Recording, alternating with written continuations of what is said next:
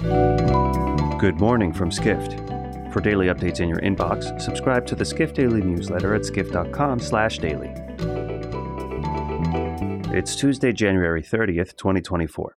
And now, here's what you need to know about the business of travel today. Fans heading to Las Vegas for the Super Bowl on February 11th will likely pay the highest hotel room rates in the event's history, writes global tourism reporter DeWitt Haptemariam. The average daily rate for a Las Vegas hotel room between February 9th and 11th is projected to be $573, according to industry data company STR.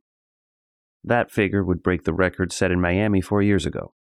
Haptemariam reports that visitors coming for the Super Bowl are expected to book about 350,000 room nights.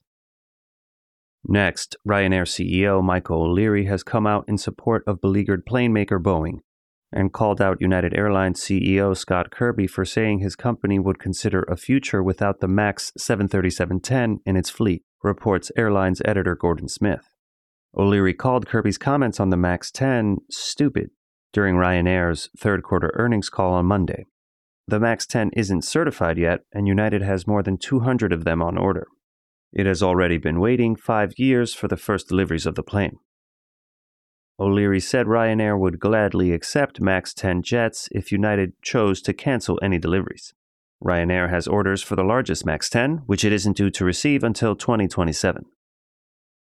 Finally, Vrbo took some not-so-subtle shots at Airbnb in two commercials that aired during the National Football League playoffs on Sunday, reports executive editor Dennis Shaw. Shaw writes the two ads, titled Relax/Rooster and Relax/Spaceship, are part of a Vrbo multimedia campaign.